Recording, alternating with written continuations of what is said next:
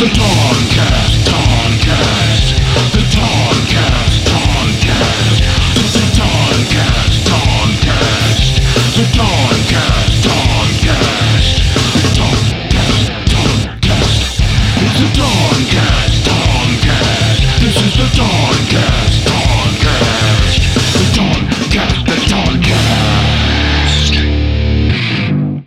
Okay, that should be good. And take it away. False starts are fun for me. Welcome to the Tomcast. I'm your host, Jillian Davis, with our very special guest, Todd Robert Anderson. How you doing today, Todd? Hi, Jillian. I'm doing all right. Thanks for having me on your show. I've never done a political podcast before. This is very exciting. Oh, really? Well, I would have thought otherwise from your Twitter. So without further ado, let's get into our main topic for the day, which is misogyny. Oh. When criticizing women. Uh-huh. We're going to talk about specifically you getting called a misogynist for critiquing Nancy Pelosi. Why didn't you tell us about what the critique was? Oh, well, it was last year, and I just felt that in the realm of impeachment, that she was dragging her heels a little bit, and so I was critical of that, and people said, well, you're not an insider, you don't know what decisions she made. I was like, that's fine. I just feel like the impeachment should happen because I think Donald Trump is crazy and dangerous, and it seems like there's a lot of impeachable offenses, and I don't know. Which you think anybody who would get mad at critiquing Nancy Pelosi would agree with. Yeah, well, and also there's that thing that, if I'm critical of, like, this actually just happened to me, not Nancy Pelosi, but I made a joke because, Dr. Phil and Dr. Oz were going on Fox saying stupid things about COVID-19. So I said, thanks, Oprah, for giving us these jackasses. And a friend of mine suggested that because I was being critical of her first and not them, which was not true. I was critical of them first, but then I made the joke about her because without her, we wouldn't have those guys, most likely. And she suggested that I was both racist and misogynistic for critiquing Oprah and holding her accountable for what two dumb old doctor guys say. And I had a back and forth with her, but I just, like, that knee-jerky thing. I understand the sensitivity. I do, but like calling someone those things for being critical of public figures, especially politicians. If I'm not allowed to be critical of a politician because of her gender, then isn't that sort of sexist if I'm not, you know what I mean? Well, the thing is that you're not allowed to be critical of a politician because of her gender. You're allowed to be critical of a politician for all their decisions, right? Right. And you're like, wow, that Nancy, women shouldn't be in politics. That's one thing. That's what actual misogyny looks like. Critiquing somebody and also calling to attention the fact that, yes, if Oprah gave these people a voice and she has power, she's giving them validity and credibility by elevating them, right? Any person in power or has power has a duty to use their voice. I agree. In ways that are good for society, right? Because, well, I mean, that's only if you fundamentally agree with, what I think the problem with the nation is that we have fundamentally lost Spider-Man's values as a country, okay? With great power comes great responsibility. Uh-huh. And it seems like everybody forgot the responsibility part where, like, you actually have duty, and duty matters. I agree. And in the case of Oprah and her idiot doctors, is she responsible for everything they say? No, but when they say things that irresponsibly stupid as they did, then because she is in no small way responsible for their stardom and their giant careers and their million dollar salaries, she should at least come out and say those guys are being stupid and they're idiots and stop listening to them. But she didn't. Or and correct me if I'm wrong if this is too crazy, it's a joke. Yeah, there's that. Right? Yeah. It's called comedy. You could see this as a lot of things. It's wordplay on Thanks Obama, right? Yeah. Which is a common meme. Did everyone go around saying that you're racist and a misandrist when you're using thanks Obama, especially people who are using it ironically Right. or unironically, right? They're, Yeah. I mean, wow, I have healthcare, thanks Obama, right? That was like a common thing, like people right. using it like facetiously. So calling back and thanks Oprah, like so we have a wordplay to an older meme, but it checks out. Um, we have a valid critique of a person in power and a celebrity for, having elevated these people and not correcting their record on it, right? Because Mm-hmm. silence is complicit. Um, and then somebody using misogyny as, I just, yeah. I I get the mean, sensitivity, but there is absolutely no logic other than her own insecurity. yeah, At, probably, or her at own least, but Julian MD, let's sensitivity fight. about it. Yeah. I mean, I understand people being sensitive about that stuff, and I totally respect it. And I'm, if I say something dumb, I'm the first person to admit it if I get called out for it, and I always Right. apologize. But in this case, it was like I can't make We've fun of actually Oprah. engaged like that. That was how I think we actually like first engaged on Twitter. Because I was like, I don't like this. This does not I don't like this. This doesn't speak to me. I'm not the intended audience for this tweet. That's what it was. Right, Turns right. out I was the perfect intended audience. I was just being sensitive. Well, yeah, and I think we all are. I know I am. But we have good conversations on Twitter, even when we disagree with each other. You're very good at Absolutely. you're very good at communicating, your point of view in a reasonable way. Without, I mean, Right. I see you getting in fights with people too. Oh, let me tell you what that is. Okay, sometimes I'm like, I have a little bit of aggression and I have an emotional whipping boy that I need to take it out on. Whoever pisses me off at Twitter wins the award that day. Really fucked up. Really fucked up. Actually, But since PMS is a hell of a drug. it's nice to look at you and I'm gonna talk to blame it on you. being a woman. Can you tell me? Can you explain? Not explain, but just sort of define your political perspective. Oh God, I was having this conversation last night with some friends. God, okay, so I guess I would have to start with, democracy is the worst form of government, except for all the others, Right? right? Yeah, yeah. And I tried to go down the list of like, let's think about like fantasy societies, right? Complete utopia. Even like completely in theory, there's still no way for any society that tries to have some type of universal moral code to not be authoritarian. That well, Because who's applying it? Who's applying it? At some point down the line, it will be authoritarian. Because people have to have the ability to choose. yeah, yeah. It's weird. Well, and where do you think the I know. like democratic socialism versus democratic capitalism? Like where do you Oh, well, fall I in mean, that? okay, so that's actually good. I like the way you phrase that. So I guess I would definitely say I'm a dumb socialist, but I would like to qualify this a lot because I think there's a misunderstanding in America right now based on what capitalism actually is as defined by Adam Smith in The Wealth of Nations, right? The capitalist manifesto, if you would, right? Nowhere in the entire Wealth of Nations does he say, yeah, corporations, people totally treat them that way. Let them make all the money and don't tax them. No, no, no, no, no, no, no, no. Adam Smith mentions corporations once in the entire Wealth of Nations, and it is to say that anything resembling the structure of a publicly traded company would be corrupt and corrupt the entire system. He was pro partnerships like law firms are today, right? They're Mm-hmm. partners. Everybody is checking each other. They want to make sure you're not fucking up because that's their money too. Right. And you're actively involved in both the management and everyday business of the company, right? And or like apprenticeships. That was what he envisioned, right? It was about private ownership, which I'm not against, right? I'm not Mm-hmm. against the idea of people being able to own a land, right? Or own their own home. I'm very pro that. I think land ownership is actually hugely crucial and one of the things that you could even see as like a main driver of inequality. Um, the ability to pass down land and inherited land is huge in the baseline that any family has when they start. and intergenerational wealth as well. Um, but we don't have capitalism in America. We have corporatism. I agree with We that. had capitalism. We had capitalism. We did.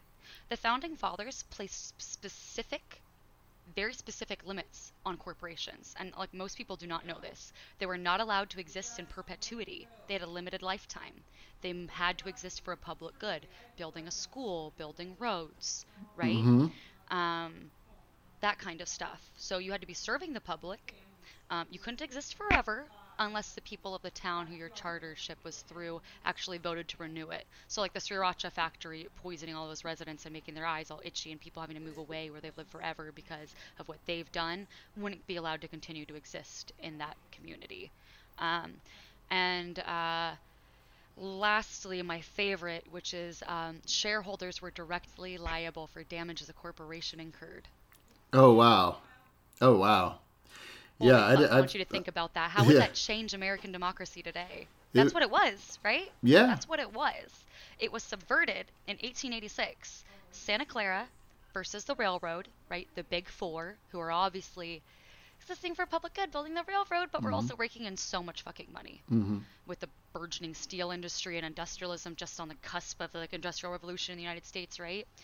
And this is also post-Reconstruction Civil War. SCOTUS, which has now been stacked with more conservative justices as a gimme to the South, right, to try to heal those relationships. That was one of the ways that they did that. Decided to rule that the 14th Amendment, which was passed to grant equal protection, right, if the 13th Amendment ended slavery, the 14th Amendment now gave equal protection under the law to African Americans, right, and to white people in like to lower white people in general also indentured servitude, but that's not as important. The 14th Amendment was really that black people are people and they deserve equal protection under the law. The 14th Amendment decided that, well, if black people are people, then my business is a person too. And how many former slaves, 20 years after the end of the Civil War, are business owners? How many former slave owners are business owners? It was an extra level of personhood over black people. Mm-hmm. Right? Yeah, that So makes the 14th sense. Amendment was bastardized to grant corporate personhood, which was the stare decisis the president used in Citizens United to allow them to donate unlimited amounts of money to political campaigns, right? Right. It all stems back from that decision. When you look at the timeline of personhood rights versus corporate rights, which I highly recommend you do, movetoamend.org has it out, and I'm almost done with a paper that goes through each of those acts and decisions and things that happened, laws that they mentioned throughout the timeline. I've actually am almost done with a complete like context. So it goes through each event and gives you the context of what was happening in the country along that time, what was influencing it, and how we got to where we are, pretty much. And as corporations gained more rights, we lost ours. So we don't have capitalism, we have corporatism, right? When you look at workers' rights, we used to have a completely non-regulated country, right? When people talk about regulation is killing industry, you are absolutely right. We used to have a non-regulated country, and there was definitely a lot more industry then. I wouldn't say regulation killed industry, unless you think it's okay for 6-year-olds to work 14-hour days, 6 days a week in a factory to make 3 cents to stand in line with their family every night at the soup kitchen.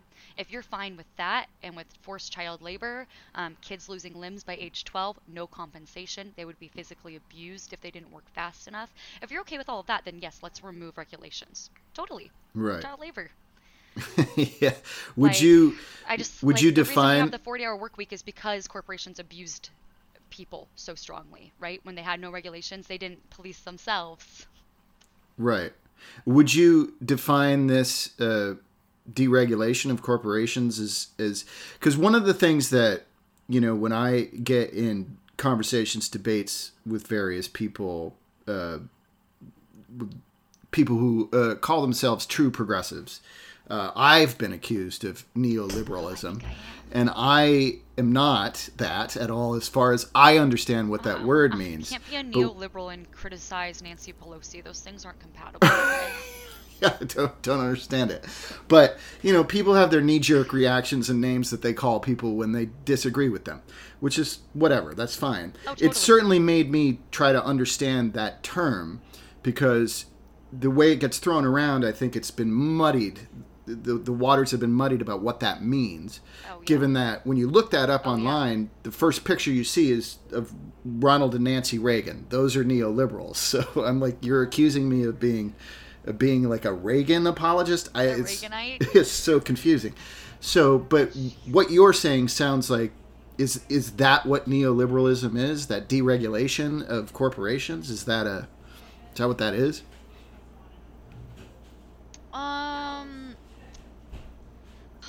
That wouldn't be what I would define neoliberalism is. I would define neoliberalism as fiscally conservative, socially liberal. Was how I would define neoliberalism. Okay. Compared with our true conservatives, right? Because the American left is really more center-right when you compare it to the global world politics, and our right is just really fucking far right. Right. So I wouldn't say neoliberalism is like in essence a deregulation, but is deregulation a part of neoliberalism in certain aspects?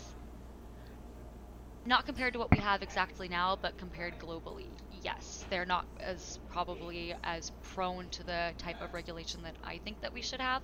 I don't think that when we have people in power, that means you're entitled to the same level of privacy as a private citizen. If anything, you taking on a power role in any capacity means that you understand you're actually giving up your right to a certain level of privacy in order to be transparent and in order to be accountable. I don't think that the idea that you should get more privacy because you're in power, that sounds a lot like a slippery slope to dictatorship. Yeah. Right? Like, if anything, that's the whole act of public service, right? It's a public service. You know what you're doing. It means that you're giving up your right to privacy in certain things, but it's to help the public good. It's to put the service back in public service. Right. Which, that would certainly be a nice thing to see happen. Sorry, kind of tangential. It's just, it's all convoluted. It's a lot.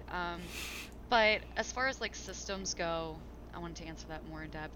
Dem socialist, but I'm also, like, when I say socialist, I don't mean socialism, right? I think most adults all understand that the idea of communism is a beautiful, wonderful theory, but in actuality, it's unable to live up to the theory in much the same way that American democracy has not been able to overcome the tribalism that George Washington said would result in a permanent tyranny. Mm-hmm. Yeah. Even in a democracy. That spirit of party is its greatest rankness. Honestly, his entire farewell speech is great, but the part where he talks about the spirit of party, right, tribalism, that entire, like, 3-paragraph section is like what I like to refer to as America's dark prophecy, because it pretty much has prophesied exactly Donald Trump. Yeah. Just prophesied Donald Trump. Yeah. And exactly what would happen. Yeah. That the alternate domination of one faction over another foments jealousies. So you have whoever's in power, doing stuff that pisses off the other party and vice versa over and over and over again until the animosity is so great. We've forgotten the thing that makes America already great is that we can all have different opinions on how to get there, but we all fundamentally want what's best for all America. Mm-hmm. Right? That we can all have these different opinions, and that's okay. Right. I mean, it is. I get in these debates about opinions all the time because, one of the great, First Amendment is just an opinion. It's different ideas. I mean, you got neo-Nazis saying that to you now, and it's like, no. I'm pretty sure we had this giant world war so we wouldn't have to listen to your dumb ideas anymore. And right. Just like that guy Hitler lost. Yeah. Flash. Here's an analogy. I was talking to my mother-in-law the other night, and we were talking about scotch, which she really doesn't drink very much of. And I said that I think Dewar's is disgusting. And she said, no, I like Dewar's. And I was like, Well, that's just because I don't think your palate is educated enough to know that Dewar's is really gross. But if you had more of an education about single malt Scotch whiskey, you'd understand that most blended Scotch whiskey is not very good by comparison. And she got mad at me and said, well, it's an opinion. It's just an opinion. And I said, well, it's also your palate. And she's like, no, it's an opinion. It's not my palate. That's just your opinion, man. But what I'm saying is if your opinion is wildly uneducated, then it's Oh, absolutely. it's not a good opinion, and it's okay to say no, that opinion is actually wrong. You're wrong. If you have an educated opinion, this it's is the thing. different. The only thing you're entitled to is your opinion, right? And I'm entitled to critique it as much as I want because that's my opinion. Absolutely. That's whenever people Right. say, That's the fundamental thing. people talk about political correctness too, in social media and scream about the First Amendment rights. Like I got in a bit of a debate with the anti-vaccination person on Facebook, and she got very mad at me and started screaming God. about her First Amendment rights. And I said, you said it, and now I am just doing what I think is the responsible thing and telling you you're wrong and what you're saying is dangerous. And she got even angrier My at me. First Amendment right. Yeah, exactly. People That's how it have a works. really hard time understanding that your rights end where another person's begin. Mm-hmm. Yeah, and another Right? thing. And vice versa. They have Yeah. a really hard time with boundaries. It seems to be an issue, especially on social media, because the lines are so blurred. Yeah. And also, like, in another thing I think about in this realm is, when people, I mean, you hear all the time, oh, you're too politically correct, and and it tramples on my First Amendment's right. Your political correctness. And I think about, I kind of listen to Bill Maher on a regular basis, the podcast version of his show. And when he started his show Politically Incorrect, so much of political correctness back then was about like Twisted Sister saying gross sexual things that religious people were offended by. And that was political incorrectness then. But now it's different. It's like the whole thing has changed, and now you can't say that sounds racist to me, because then they're like, well, no, you're being politically correct and you're trampling on my rights. It's like, whoa, what happened to political correctness just being offensive to religious people? That incorrectness is, you know what I mean? Well, I absolutely do. That's actually, I didn't even know that. That's hilarious and fascinating, considering that it seems to be the people who complain the most about political correctness ruining things is religious people. Yeah, exactly. When they were the ones who were offended in the irony 80s. is phenomenal. Yeah, they were the ones who were being offended and telling every artist to shut up in the 80s. But they've taken on that mantle for themselves. Oh, totally. What you said about uninformed opinions really struck a chord with me, because I personally do. I do feel like so often people conflate opinion with fact. They don't know how to tell the difference either. Like they're trying to say that, well, that's just your opinion. No. If that's like just hard data and science, Mm-hmm. that's just a fact. Mm-hmm. What you're trying to construe from it is an opinion, Mm-hmm. right? Like people make these like false univariate correlations in data, and they can't tell the difference between the actual data, the facts, and opinion. There was a really cool study done that was like showing how essentially people over the age of 65 on Facebook will not be able to tell the difference between fact and opinion 90% of the time. Well, Which in is- in no small way, I think that has to do with the way the media, the news has become, the 24-hour news cycle, the 24-hour cable channels. When yeah. they don't fill yeah. they don't fill up an hour show with nothing but news. They fill it up with little news headlines and then talking heads telling opinions. Just talking about it and giving their opinion as if it's news, and it's not. It's just an Yeah. opinion. I was I was saying that to my husband the other day. I was like, how do I become a political pundit? Because it seems like you don't have to have any recommendations or any qualifications to do it. And there's so like comedians are political pundits now. Like people who used to do comedy don't Joe do comedy Rogan, anymore because right? they make I hella love money Joe. talking on Fox or wherever. Oh, not quite the same, but yeah, that's true. I was like saying, I'm like, dude, I miss the Daily Show. I miss the Colbert Report. You mean when you Um, say the Daily Show, you mean the Honestly, ever Jon since their Stewart? shows, John Daly. Yeah, I mean, sorry, Jon Stewart. Yeah, Yeah. sorry, God, brain. Do you watch it with Yes, Trevor Noah at Jon all? Stewart. Yes, yes. It's just not the same, you know? Does it? It's good, but like it was just like that era. It was the Daily Show followed by the Colbert Report, and there was like Colbert was just like the perfect satire of like conservative American politics, Mm-hmm. right? Yeah. That he would just kind of show these beliefs and exactly why they were ridiculous. Mm-hmm. There's somebody I saw on Twitter who's like, I miss you. Like, I miss how you used to be. Like, you're not funny anymore. I don't know why you changed. And I'm like, he's always been this way. If you couldn't tell that what he did before was a character, the joke's on you, buddy. That's really embarrassing. Wow. Oh, the Don't put it best on thing Twitter. You he should delete this, actually. I'd feel bad. the best thing he ever did was the president. What is it? The press thing they do The every year. presidential election Where where they- he was where they running. roast Oh, the White House the- Correspondents' Dinner? Yes, thank you. The Colbert one. Yeah. I mean, Michelle Wolf's was pretty brilliant Yeah. too, but he kind of set that precedent of. I liked her. Yeah, she was really good, and I liked her show too. I was sad it didn't last, but when he did that, it was so brilliant, and he got no laughs. I mean, it was uncomfortable in the room, but it was amazing to watch. I think it's one of the funniest things he ever did. He's brilliant. I loved his book, I'm America and So Can You. In the beginning, it has rules for how you're allowed to read it, right? The only thing he says that you're allowed to use as a bookmark is another copy of I'm America and So Can You, or a Holy Bible.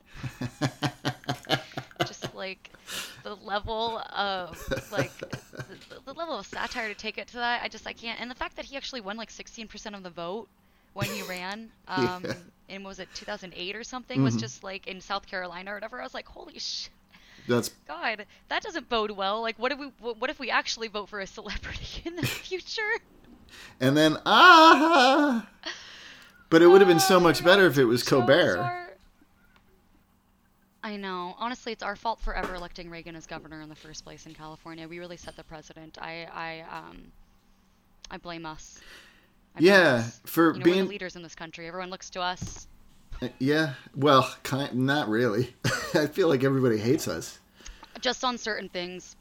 Fuel economy, leaded gasoline. We were the first ones to start banning it. Pretty much because of the... Wait, do you know about that? Like, that's like one of the things that like blows my mind about the U.S. government. And like, my whole thing is like, if you can come up with a form of government who can solve this problem and have acted differently than the American government did, I think you have created an actual, like, the next best idea for a form of government. I've gone through like the list of trying to find different ones and how they'd solve it. Nope, nobody makes the right decision. So, automobile industry use leaded gasoline, right? The guy who invented lead dating, or discovered it rather, and also lead uranium dating, Claire Cameron Patterson, literally the world's leading expert on lead and lead in the environment. 30s, 40s, 50s, 60s. While he was doing lead dating, I think he also had something to do with the Manhattan Project, loosely. But when he was doing his lead samples, he was taking lead samples from all over the world so that he wanted to have an idea of how much lead was already in the environment versus how much is human exposed. And the levels that he found in LA, right? Think about the smog of LA, especially in the 60s, right? 50s and 60s, was something like 150 times the safe levels of what it should be. And he's like, it's everywhere. He put it together and realized, holy shit, it's leaded gasoline, and this level of lead is going to cause prefrontal cortex damage in all of the youth here. And he spoke out about it. And do you think the gas industry, think about big oil, Yeah. they were not going to all of a sudden switch all of that and switch it in their cars because the scientist said it. So after he came out with the criticism, all of a sudden he stopped getting contracts. Even the supposedly neutral, like United States, like National Institute of Health or whatever it was called at the time, when they had their world conference on lead exposure in the environment, even though he was the world's most leading expert, was not invited. Wow. It wasn't until 8 years later, when car companies realized the leaded gasoline was destroying the catalytic converters in cars and that they would have to warranty replace all of them, that they got rid of the leaded gasoline. Yeah. Well, yeah. That's typical big industry, The right? crime spike of youth in the 70s and 80s is attributed to the lead exposures prior. Crime Like spike? specifically in the LA area. Oh, really? For youth in the 70s and 80s of LA is attributed to the prefrontal cortex damage. Because prefrontal cortex damage causes impulse control problems. Is attributed directly to the lead exposure. Wow. They should make another. They should make a zombie movie set in the 70s where the leaded gasoline causes. That would be so fun. Right. Like it was never removed, and all of a sudden people are all just like, oh, that would be actually a really good idea.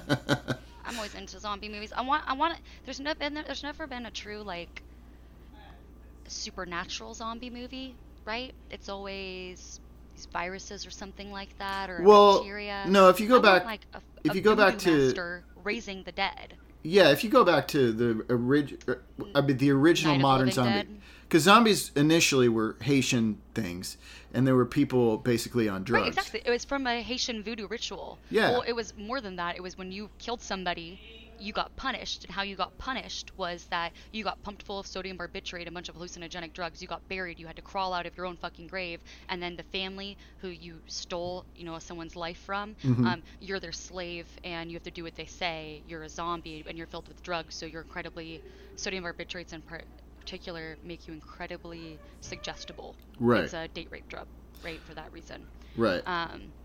Yeah, so it came from like punishing people, right? Of voodoo. I love that you knew about the Haiti thing because most people don't know it comes from Haiti.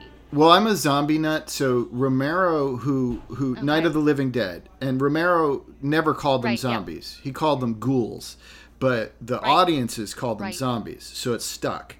And those are supernatural zombies. They're just the dead rising from the grave. Nobody knows why. And then in the 80s, when like zombies started eating brains, like before they just ate whatever, Yeah. flesh. And in the 80s, it was brains, and like Return of the Living Dead. Those are nuclear zombies. It's like toxic waste zombies. So there's a little more sci-fi to those zombies. Right. And then you got the Danny Right. Boyle zombies, which are viral. But Right. yeah, just a Is that 28 Days Later type stuff? yeah, 28 Days Later. Yeah, that would be viral. And then I don't know if you've seen Train to Busan, which Of course I have. It's phenomenal. yeah, it's got to be one of the best zombie movies ever made. I just rewatched it again last night. One of the best. Did you see Train to Busan 2? They're making a sequel. Yeah, that's exciting. Now, Didn't they make a animated? I'm excited. Didn't they do an animated one too? I feel like there's There an was animated. an animated something like that recently. No, you are right. There is one. I don't know it, but vaguely in the back of my mind, I feel like it was like on recommended right on it next to Train to Busan on Netflix. Yeah. And then last night I watched Train to Busan, and I watched this new Canadian zombie movie called Blood Quantum. And Blood Quantum, in its execution, not great, but it was a great concept in that it was... Oh, well, I'm open to that kind of stuff then. It's a zombie outbreak, and there's a group of people who are immune to it. And they're Native Americans are the only people immune to the zombie bites. That was the concept. That's So interesting. it's like, are they going to help the white people who can get easily infected or not? Is sort of part of the... And the white people who like ruined their whole lives as well. So there's some socio-cultural commentary going on at the same time. Right. Oh, I can't wait to watch that. I like the concept. It's interesting. It has a lot of I don't care pacing. if it's cheesy or anything. It has pacing problems. I'll say that. But it did generate... My wife and I had a whole conversation because, there's these battling factions of the Native American survivors in this movie, and one of them's like, fuck these white people. Fuck them. Just send them to their death, And she was like... And this other guy's like, well, that's wrong. And obviously it is. It's not, It's not ethical, Right. I mean, it's but kind of understandable. like what we did with smallpox. Like, do you really want to use two wrongs make a right as your rationale? That's 2-year-old logic. Right. So, but still, I was empathetic to the guy who was mad at the white people. I was like, well, what he's doing is wrong, and I agree with you, but it's kind of understandable to me. Oh, totally. Absolutely understandable. 100%. I mean, yeah, I mean, just right when I talked about the intergenerational wealth and history, like their future was taken from them by us. Right. So, you know, but also there's also like I shouldn't have to pay for the sins of my father kind of thing. Like I didn't make those choices, but you know, shouldn't we make good on it now? A lot of philosophical concepts there. How are you with I that? lost my train of thought earlier. How are you with the reparation debate? Oh. Where do you land on that? I mean, I don't have any problem with making reparations, but like I also kind of have like a Robin Hood mentality where I'm like every billionaire is a policy failure. That's where we'll get the money from. Yeah. I think Like that's what happened to the Big Four? Take that. Mhm. Take it from whatever's left of Rockefeller and Carnegie and them, Yeah. because they profited off of that. You know. Well, isn't it that Like in the 50s, when America was great, at least for white people, which is kind of what I think Make Right. America Great Again is suggesting, but isn't it true that for sure. we taxed the hell out of rich people in the 50s and we poured all that money into education, and that's why things got That's good? why America was great, was because we taxed rich people 70% Actually, it was 95% for the highest percentile, wasn't it? Yeah, it was crazy like crazy that. like that. Yeah. Yeah, it was crazy like that, and those were all FDR things, right? That timeline I told you about. So you see this one little bloop in it where you're starting to see people, personhood gets eroded. It's FDR.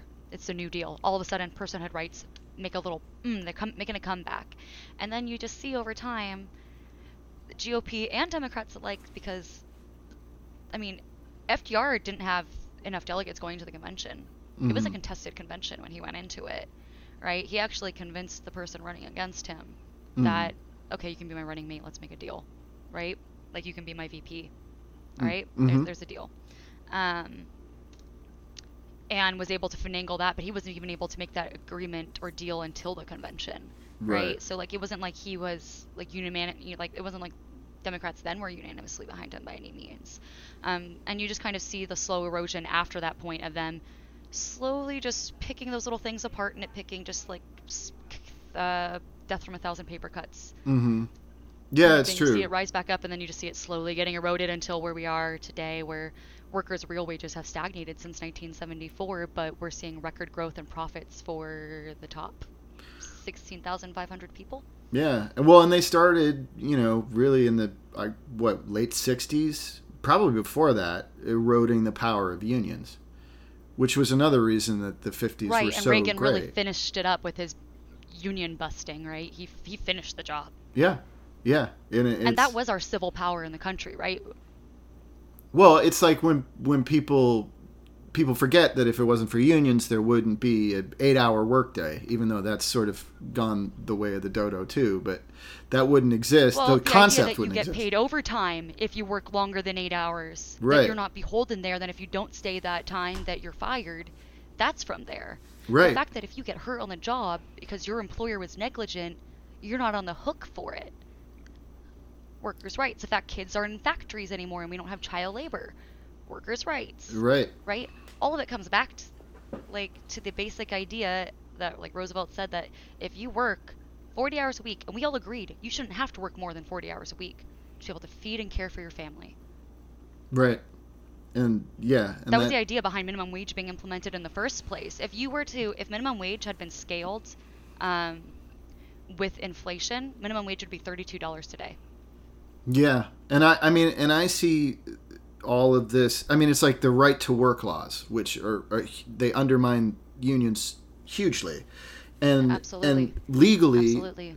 like my union legally can't tell someone you can't blackball anybody anymore. You can't you can't call them scabs and kick them out because it's illegal.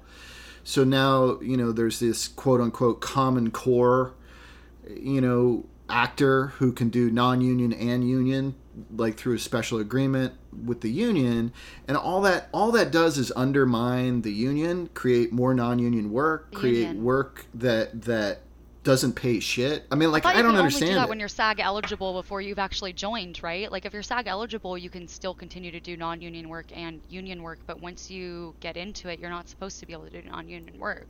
And that's about protecting everyone who's in the union's pay rates. Right. But now, because of the right to work laws, there are Common Core, or not Common Core, whatever it's called, actors, and they. I know what you mean, whatever it is, yeah. Yeah, it's an agreement where they can do both, and they don't.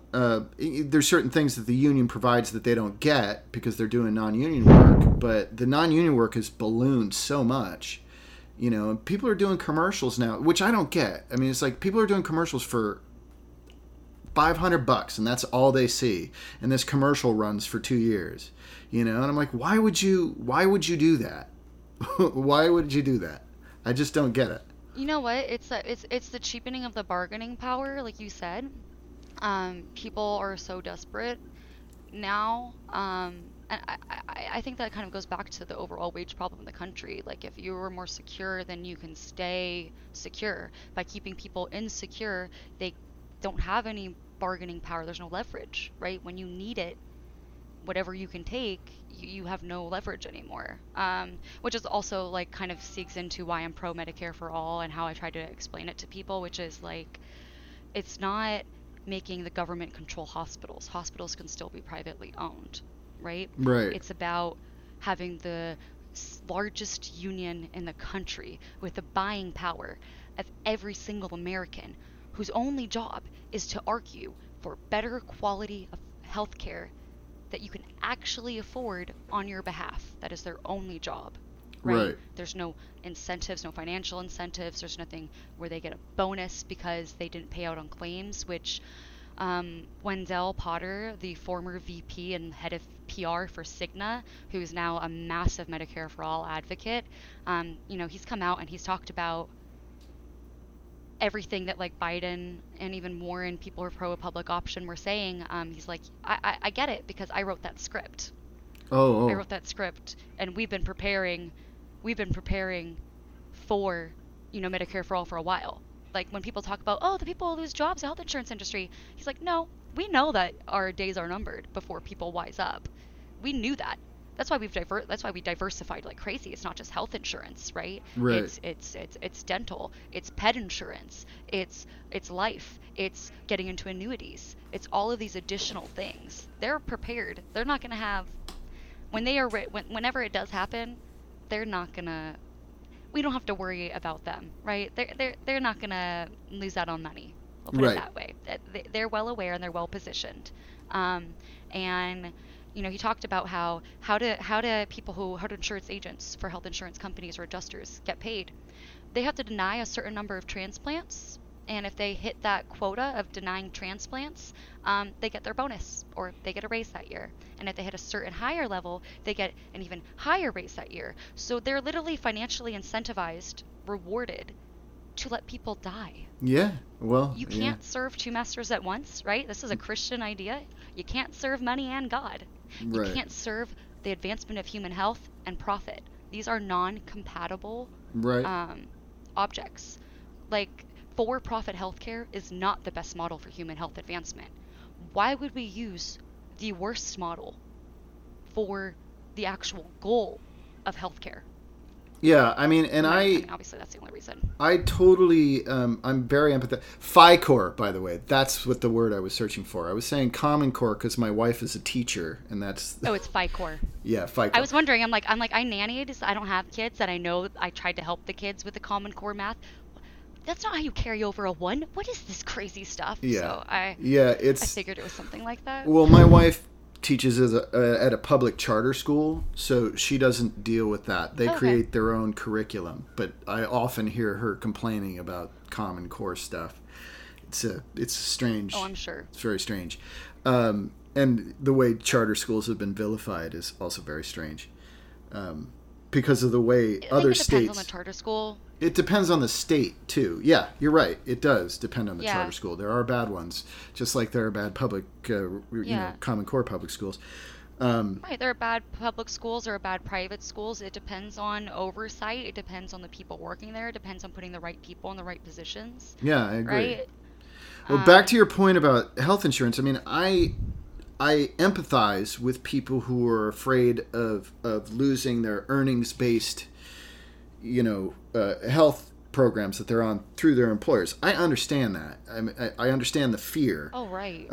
I totally get it. But as somebody, it's going to be something like 30% unemployment rate this year. Yeah, and as somebody who, like, the way the Screen Actors Guild, the SAG-AFTRA thing works is it's earnings based, and there's two different health plans, but you have to earn, like, I think more than 35 grand in a year to get on the plan one, and then you got to earn like 7 or 8 grand to be on plan two. So I see actors who struggle all the time because more and more, Okay. bit players like me, guest stars, we've been sort of pushed into this realm of hobbyists instead of actual professionals, because you can't make a Right. ton of, they find new ways of screwing you out of money all the all the time.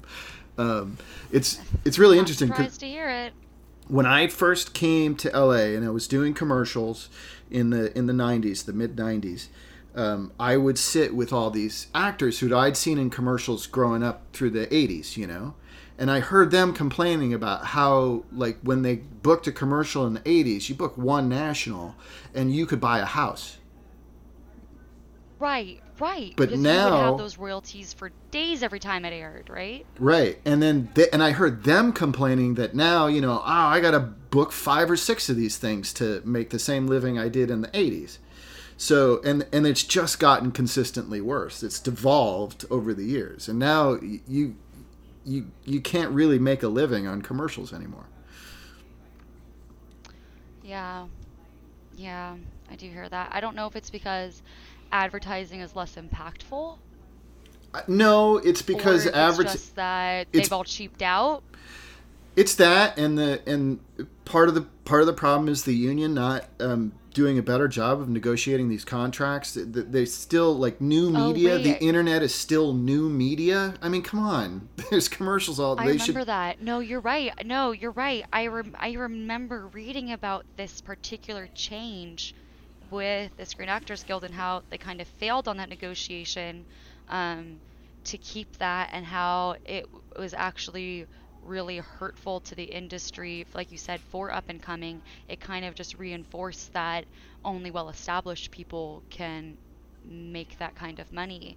It kind of reinforced a classism, if you would, within the union, which the union's supposed to be equalizing, right? Right, and I definitely think that's a thing, because it Hollywood works on a star system, still, even though it almost seems like stars are irrelevant as far as what becomes hits and what doesn't.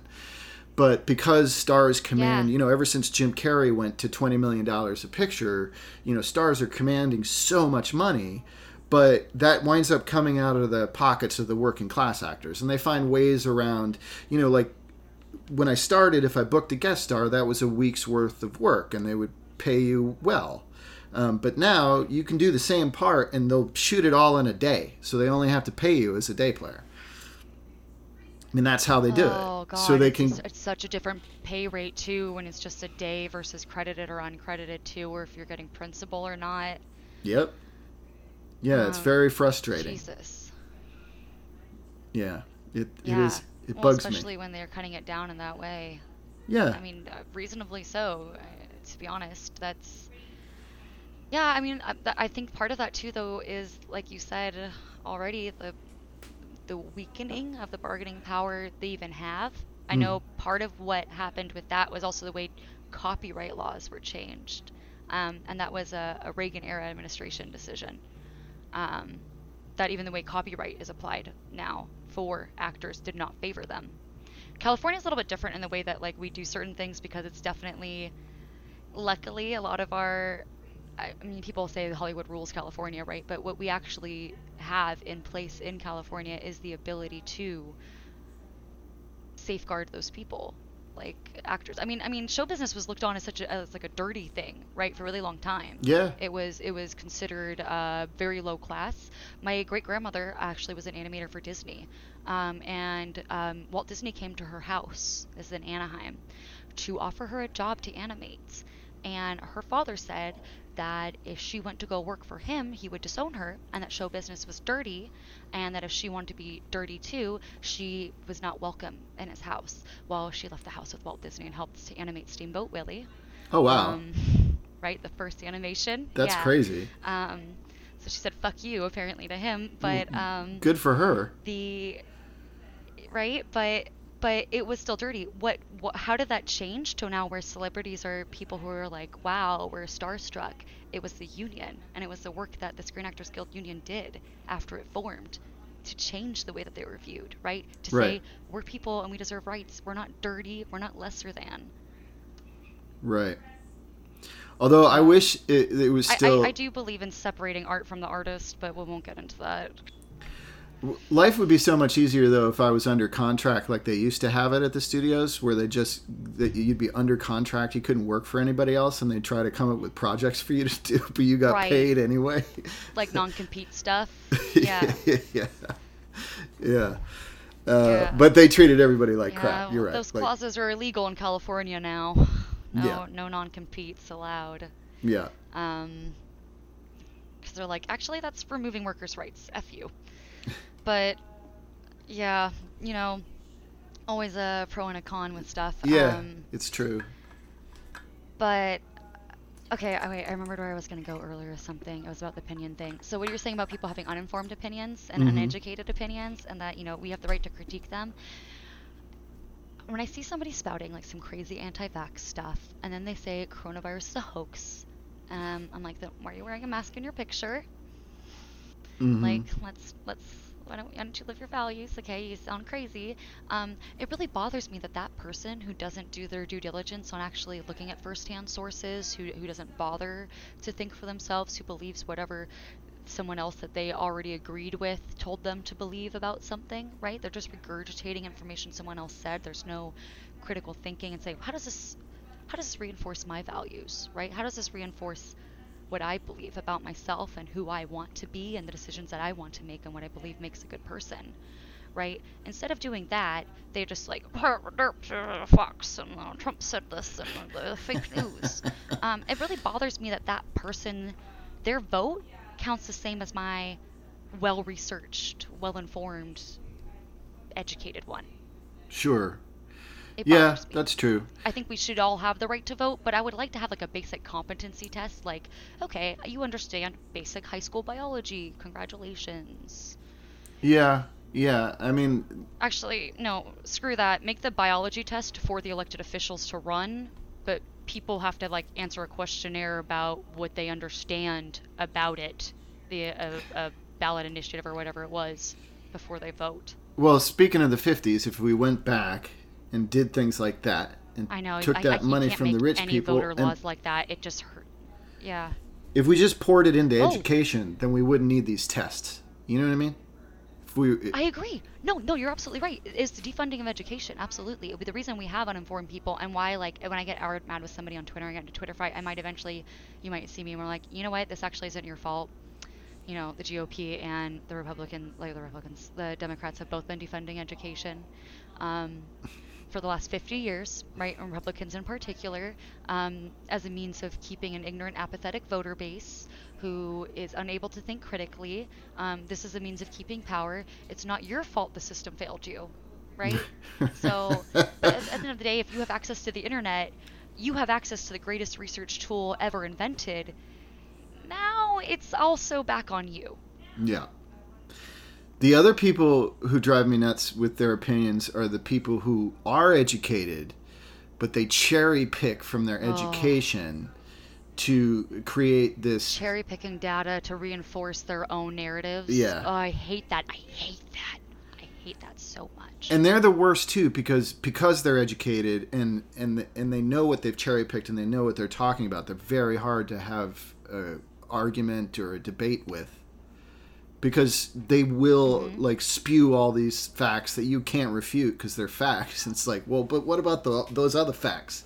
Those other facts over there, For those people, I will just quote tweet them and I'll say list their logical fallacies rather than going into the exact specifics of the factoid. I'm going to go into how they're misapplying it. Well, this doesn't automatically equal that. Now you're making a false correlation. Correlation is not equal to causation. You're also making a straw man here because nobody was arguing that. You're trying to make it seem like that to have some type of moral high ground, but it's wrong. And then your last logical fallacy that I typically see is cherry-picked information. You should know that cherry-picking things that reinforce your belief while ignoring the things that don't is another logical fallacy and not a sound or valid argument. Why don't you try again? Yeah. There's People a get mad and block me after that happens, though. They don't whatever. like having their bad logic skills pointed out to them. Again, I'm sorry that the system failed them by not teaching them critical thinking skills. I was homeschooled till 7th grade, so I'm a little bougie in this regard. Definitely lacked some social skills, though. Let me tell you, middle school is not a good time to learn how to adapt to other kids. Oh my God, getting thrust into a school girls were so system mean. oh wow, that must have been hard. At middle school, the girls were so mean to me, dude. Like, I will never forget how mean they were. I remember this girl came in to me to, oh, you should totally ask out that boy you like. I bet he likes you too. And then him laughing at me because he thought I was joking. And then, oh, what do you know, that afternoon, they're dating. Fuck you, bitch. I still remember that. Well, if it makes you feel any better, your homeschooling years, I went to public school all through those, and the kids were mean to me that whole time too. They were mean. They were mean to me. All right. The college was the first I wasn't missing out. school I went to where people weren't mean to me. You know, I mean, I was in New York City, so people mugged me and, you know, screamed at me and tried to get in fights with me, but it was a different ball of wax. Yeah, totally. Oh my God. Where did you go to school? College? Mm-hmm. NYU. In New York? Mm-hmm. Okay. I was going to assume Tisch. Yes. I wasted Or school for- so much of my parents' money on a BFA, a Bachelor of Fine Arts. A waste of money. It was fun, though. I had a good time. Well, if it's any consolation, if I had gone for fine arts when I first started, I would have my degree instead of still working my way through slowly because I tried to make everybody else happy and made myself miserable trying to do business for my dad or pre-med for my aunt or pre-law for my mom until finally I was like, why don't I go to school for something that interests me, which is anthropology, which I'm going to seek into evolutionary psychology. Hopefully, fingers crossed, at Stanford. Because they have the best program in the country, because I really want to understand how much free will actually exists and how much our biology impacts our decisions. Mm-hmm. Like, I really want to solve the question of biodeterminism, and apparently that's the field that is researching that, so I'm just, I'm going down that path, because it would be nice to know when we're actually conflating something that's real with something that we feel. Yeah, it's hard to know where these things begin and end. I agree. Right. And knowing like that difference on like certain things, even just like biological reproductive behavior, I think that spawned it was like the red pill on Reddit, which is a terrible community that nobody should ever review. They've been banned from Reddit now, but it's pretty much like men's right activists. But some of the things they said were not entirely wrong to me. I worked at, when I was in New York, I worked at the Learning Annex. Have you ever heard of the Learning Annex? Okay. I have heard of the Learning Annex. Yeah. So I worked there. I was a registrar. I answered phones and signed people up for classes. And there was one class called, it was the best name for a class. It was called How to Make Your Man Behave in 21 Days or Less. And they had this seminar, which I thought was hilarious. And then there was a men's rights group protesting this class outside. I was like, well, what? Well, what? And that was that was back in the 90s. So bizarre. That reminds me of like, oh my God, it was like a big Catholic book going around in Northern California for a while. It was really weird and culty. It was called How to Change Your Husband. But what it was really about was about you being a better Stepford wife. Oh. That by being a better Stepford wife, your husband will be a better husband, was essentially the book. That kind of reminds me of like the opposite of that Yeah. scenario. Yeah. Where like those exist too, which is just super fucking weird. Yeah, it is weird. People are... religious communities in particular are very interesting. Um, like I was definitely like obviously I was raised Catholic, homeschooled Catholic. I came from a very religious conservative background, very Republican family. Like, I was essentially told to worship and suckle at the corporate teat. Mm-hmm. Um, Mm-hmm. um, my parents were very, very, very, very, very, very, very, very much Republican, lifelong Republicans. Voted for Reagan, um, hated Bill Clinton, all that good stuff. My mom, lifelong Republican, 2016, is like, I'm not voting for another adulterer in the White House. Bill Clinton was bad enough. I'm not voting for Donald Trump. That man's a scumbucket. My mom, for the first time in her life, switched to independent, didn't vote Republican. Oh, well, good for her. Hates the Clintons, right? Didn't do it. Good for her. Right? Like, saying religious stuff is weird, but for some people, they actually applied those values correctly and said, I'm not gonna do this because this person is not what we claim we believe in. Well, I was lucky in that my parents politically were always independents. They were not Reagan people at all. They voted for Anderson back then. But I was raised Catholic. But my mother, talking about Right. Critical thinking and being a proper Christian and all that, she actually stopped going to the Catholic Church, which is crazy. She still goes to church. She goes to like some other Over the denomination. Over the like what child sex abuse stuff or When I asked her, I said, "Is it because of all the molestation?" She said, "That's part of it, but a bigger part of it is I hate the way the Catholic Church spends its money. Like, mostly." That's fascinating. Yeah, she did not like that they spend their money telling people to practice, abstinence and telling them safe sex is evil and all that stuff. She's like, it's a waste of money. Yeah. My grandmother was like a lay nun. It was like a third order Franciscan or whatever. And when more child sex abuse came out, what the real like straw that broke the camel's back for her was like the news came out about this like cloistered convent in like Ireland or France or something like that, where some of the nuns pretty much like broke on out, and they'd all taken like vows of obedience and vows of silence. They were getting raped by the priests there, and if they got pregnant, the Catholic Church was using that money to force them to have abortions. So the irony of Catholics who say that Planned Parenthood performs abortions, you can't give them money, but your tithes Catholic Church dollars went to pay for the forced abortion of a raped nun and to cover it up. You can say they do a lot of good, but it's the same argument, right? Same argument. These institutions actually do similar things, just one of them is for people who want to be there and the other one are people who are trapped. And at that time she's like, it's really hard to be a Catholic, and she stopped going to church as well. Oh, like, really? It's just too hard. I can't reconcile it anymore. Yeah, we're I know lucky a lot of we friends have who are at that point. We have relatives who think critically and are skeptical of things. That's we're lucky in that. I can't imagine. realm. I know. I definitely feel very blessed on that. My dad still says some like really ridiculous things. He's really high up in tech, so I'm not going to say anything about him right now.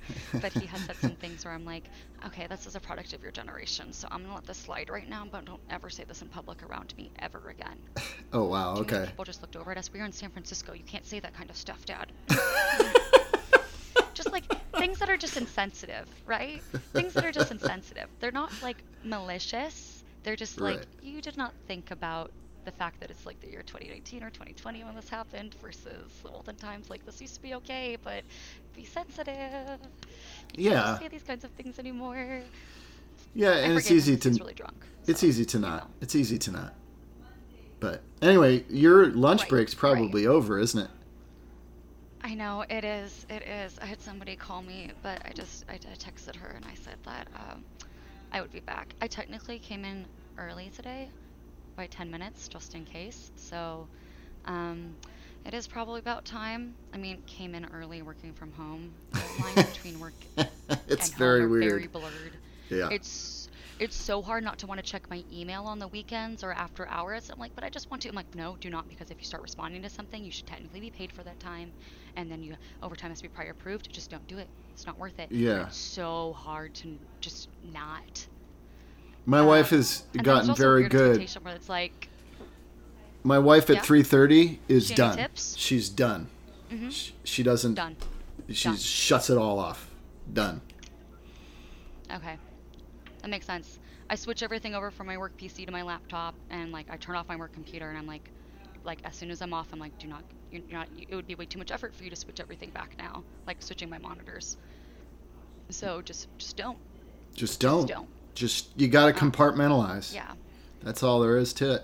There's this like weird expectation where it's like, what, we know you don't have anything to do and you're already home, so why not? Thank God I'm not exempt, or that would be the case. Yeah. So how do you end your show? Do you just tell everybody goodbye? Oh, well, if this is a live show, I would prompt the audience for questions, but since it's not, they're just gonna have to post comments, and if they have any questions they wanted to ask Todd for next time, you'll just have to post them so we can get to them in the future. But thank you so much, and have a great night. Don't forget to hit subscribe and like. Thanks, Jillian.